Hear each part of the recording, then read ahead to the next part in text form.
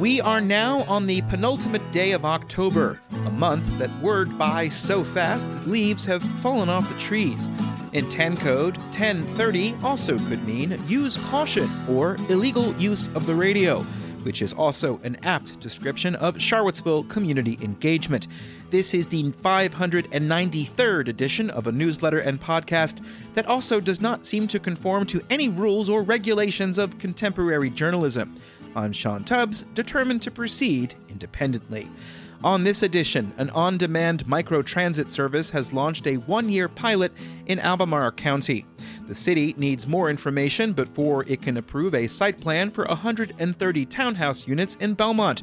And the Charlottesville Planning Commission recommended approval of a new zoning ordinance earlier this month after deliberating about 2 new additions made since the public hearing in mid-September.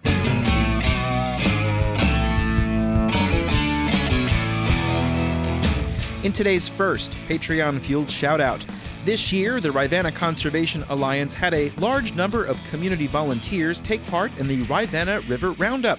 On September 16th, 270 people joined in to help clean up over 288 miles of river and trail. They collected over 202 bags of trash. Take a look at the photo gallery on their website, and while you're there, learn more about the restoration plan for Riverview Park in Charlottesville. Consider volunteer opportunities, review recent monitoring reports, or consider a donation. All of that is accessible at rivannariver.org.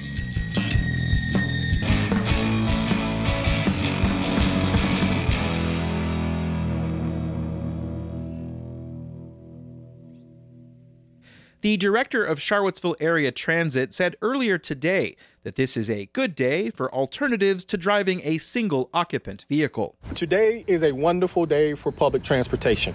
Today, CAT officially launches a new mobility option, a new tool in our toolbox.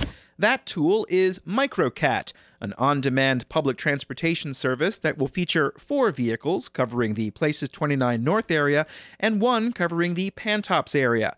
CAT has hired the firm VIA to provide the software, vehicles, and drivers for the service, which will operate for at least the next 12 months.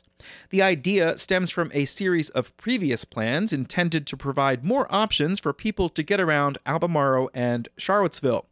Williams said MicroCAT is intended to provide well-known service gaps. When properly designed and executed, flexible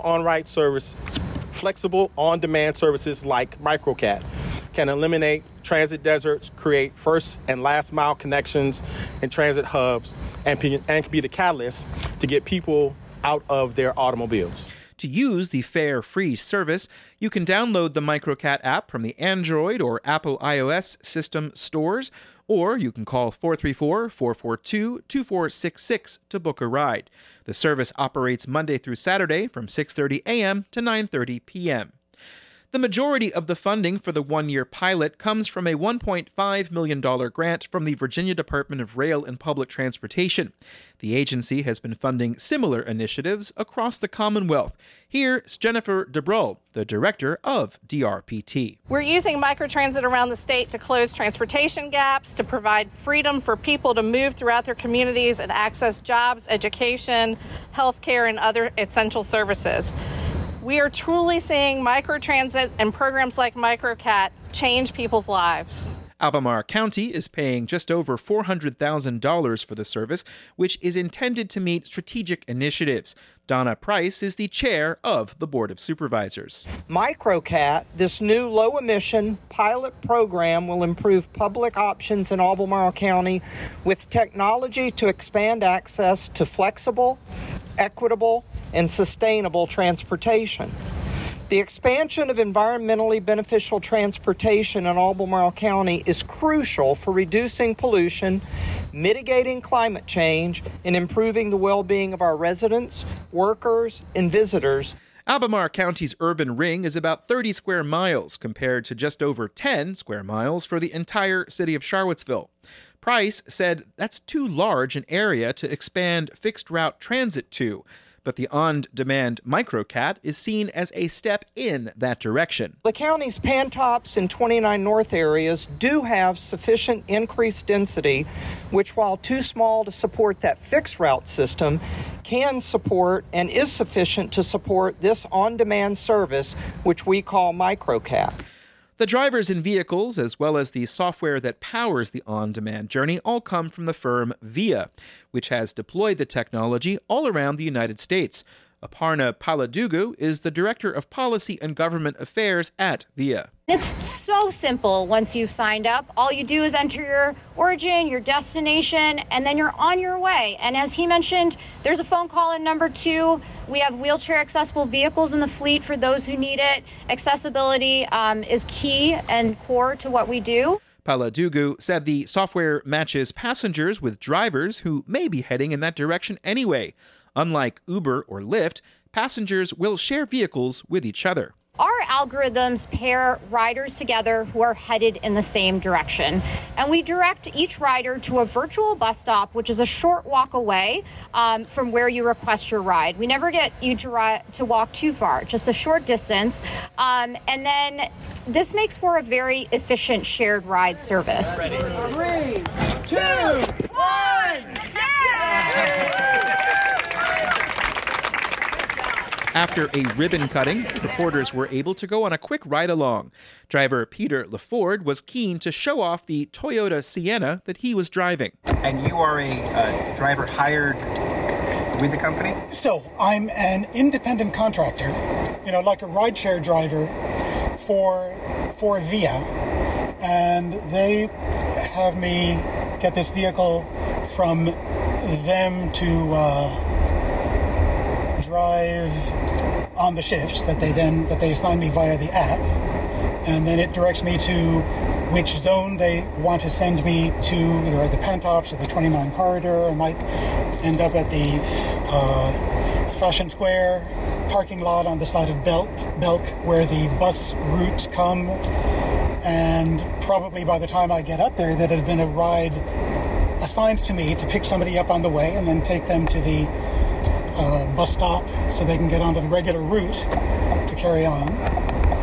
Then they can get on the bus and take the ride downtown, do their shopping, their errands, whatever. They take the bus back to the same location, and on the app they could request a MicroCAT ride back to their home, that last mile.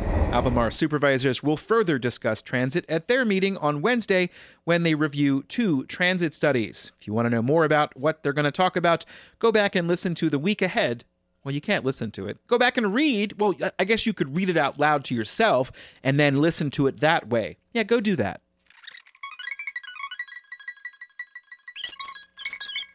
When Charlottesville adopts a new development code that mostly eliminates the role that City Council plays in making land use decisions, that does not mean projects will go through the planning process without scrutiny.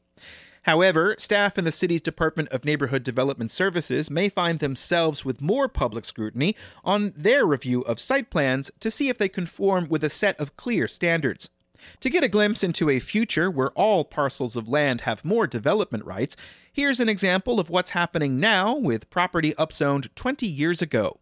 Riverbend Development has filed a plan to build a 130-unit townhouse complex on land in Belmont, currently zoned Neighborhood Commercial Corridor, which means no special use permit is needed, but a critical slopes waiver was approved by the Planning Commission and Council last November.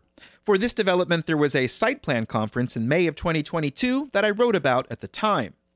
About a month ago, I checked in with the company to see if the project was still proceeding, after noticing a couple of pending demolition permits on Carlton Avenue. This was for research for a story I wrote for CIVO Weekly. In an email to me at that time, Riverbend Vice President of Development Ashley Davies said that they were wrapping things up for final approval. This email was dated October 3rd, and she said that they would be moving forward with the site plan and the current zoning. 2 weeks later, city staff issued a denial of the 4th version of the site plan. Here is a section from that formal notice. City staff have made a good faith effort to identify all deficiencies within this submission. The issue appears to be minor. James Freese, the city's director of neighborhood development services, told me in an email today that the only substantive issue appears to be working out the separation between the required trees and the utilities. I've asked Riverbend what they plan to do next, and will update the story before it gets archived to Information Charlottesville. If you've not been to Information Charlottesville, it's at infocville.com. It's where I post the articles from this newsletter, but in a way that you can get to just that story, and it's much easier to find through search engines. Thanks for listening. Oh yeah, here's the break.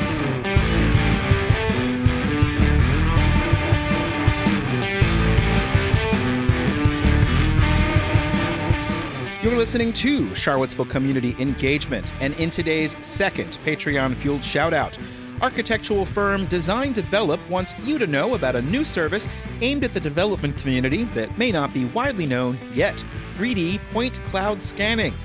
That's a technique that uses specialized equipment, such as 3D scanner systems, to gather a large amount of data points that represent the surface of the scanned object or scene.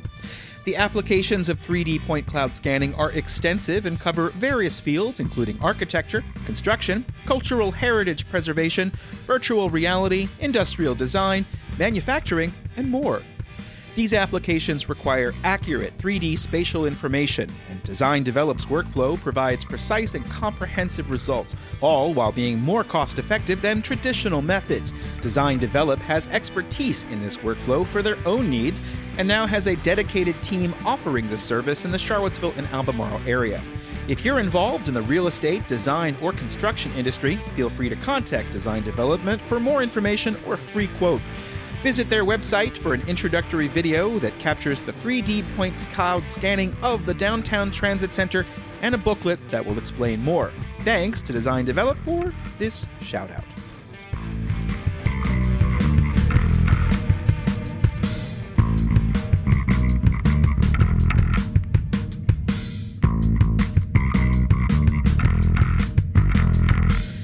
This is the first newsletter and podcast back since I took a break to see some family in Pennsylvania. There's a lot to go through, and this particular edition makes an attempt to get us all caught up on the latest with the development code. One spoiler, City Council has set December 5th as the date for its public hearing. More on that in the next edition of the newsletter.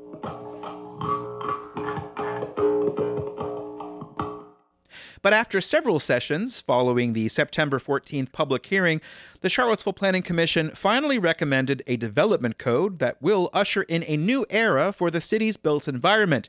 But first, Council has to put their stamp on it, too. The Planning Commission's final work session was on October 18th, and it lasted about 3 hours long and contained a lot of wordsmithing and adjustments of various parameters for the new Residential Core Neighborhood A district.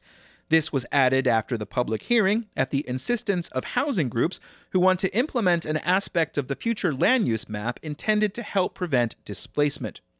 For more information on that concept, and rather than putting it here, go back and read the story I wrote that has the headline "Charlottesville City Council Pitched on Restoration of Anti-Displacement Zones." That summarizes the elected body's discussion from October 3rd.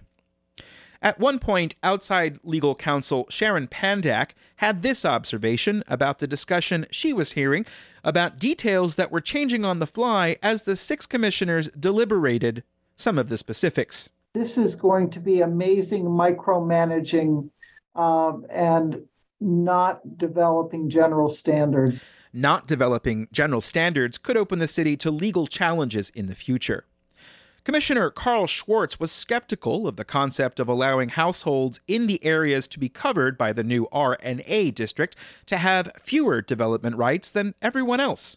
People who've lived in the neighborhood forever, born in the 50s and just have lived there their entire lives, and they've got a dwelling that is their personal wealth that, are we cutting out that personal wealth by doing this?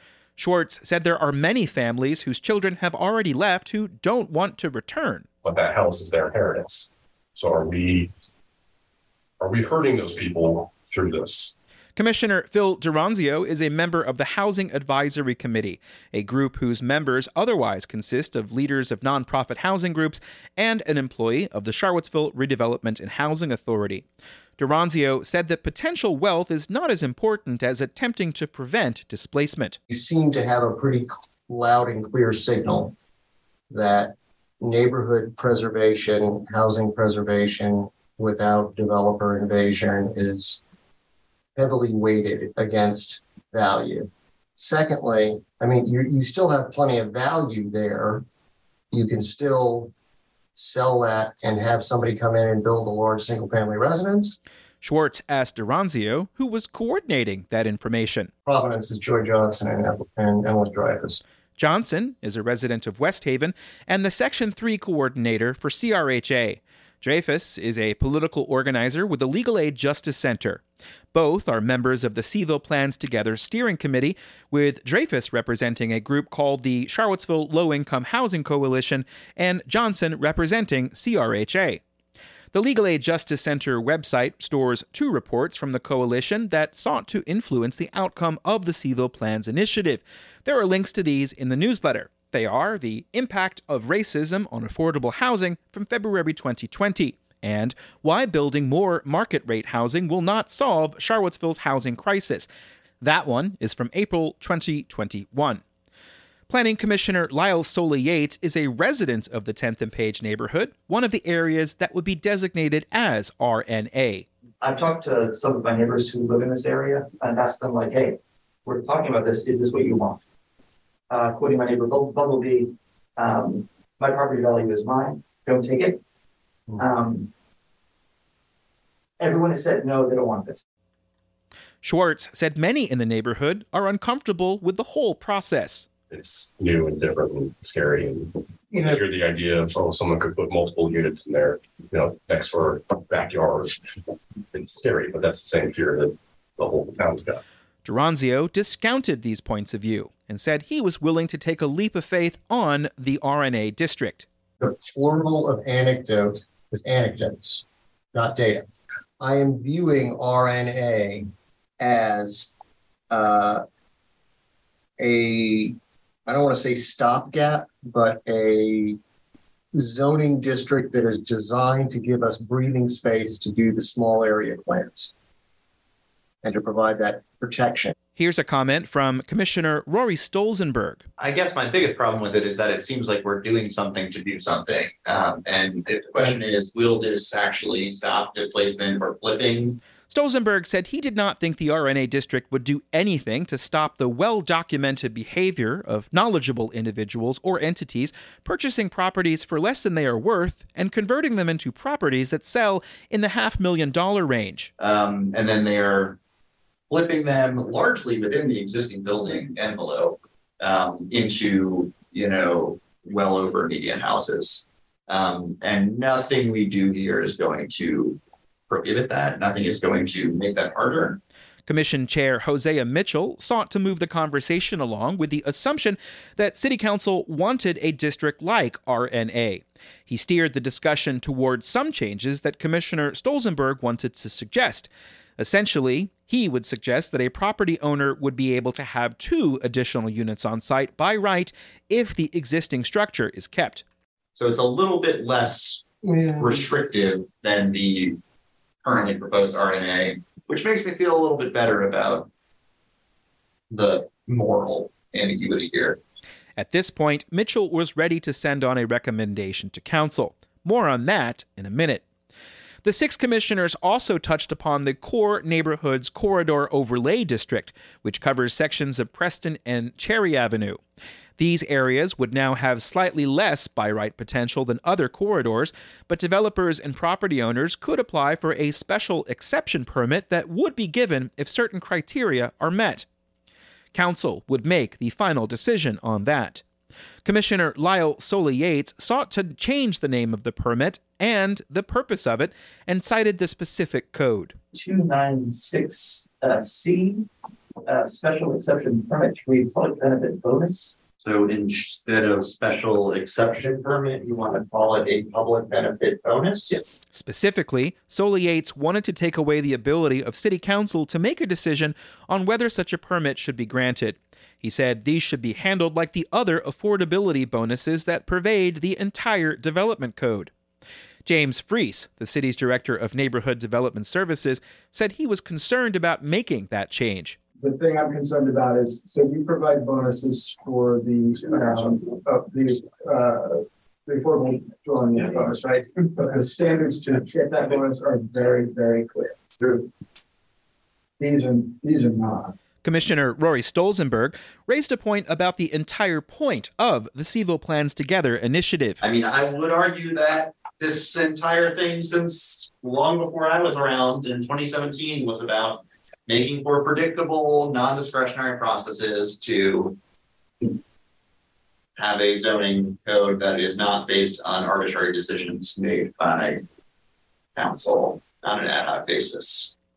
Commissioner Kareem Habab agreed with Stolzenberg's point, but felt the overlay district would support some of the equity goals of the initiative. It does offer a seat to Fikeville and 10th and Page to advocate for their, what they want in these areas. And that is the only way if we don't have the special exception, there is no mechanism for the community to have that voice. Freese said another way would be community involvement in the small area plans that are to be created for each of what are no longer called sensitive communities.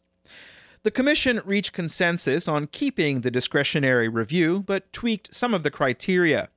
All of their alterations will be covered in future editions of the newsletter as I write about the other work sessions that have happened so far. But just to end this, here is the Planning Commission's vote after, 7 years of review nearly? Mr. Solis. Aye. Mr. Schwartz. Yes. Mr. Duranzi. Aye. Mr. Habab. Aye. And Mr. Stolzenberg. Aye. And Mr. Mitchell. Yes. We now have a recommendation for council. Congratulations, Mr. Soli Yates. You worked really hard on this. We are grateful. We do. Amen. I think we all do. Thanks for listening. Now, let's get on with the end of the show.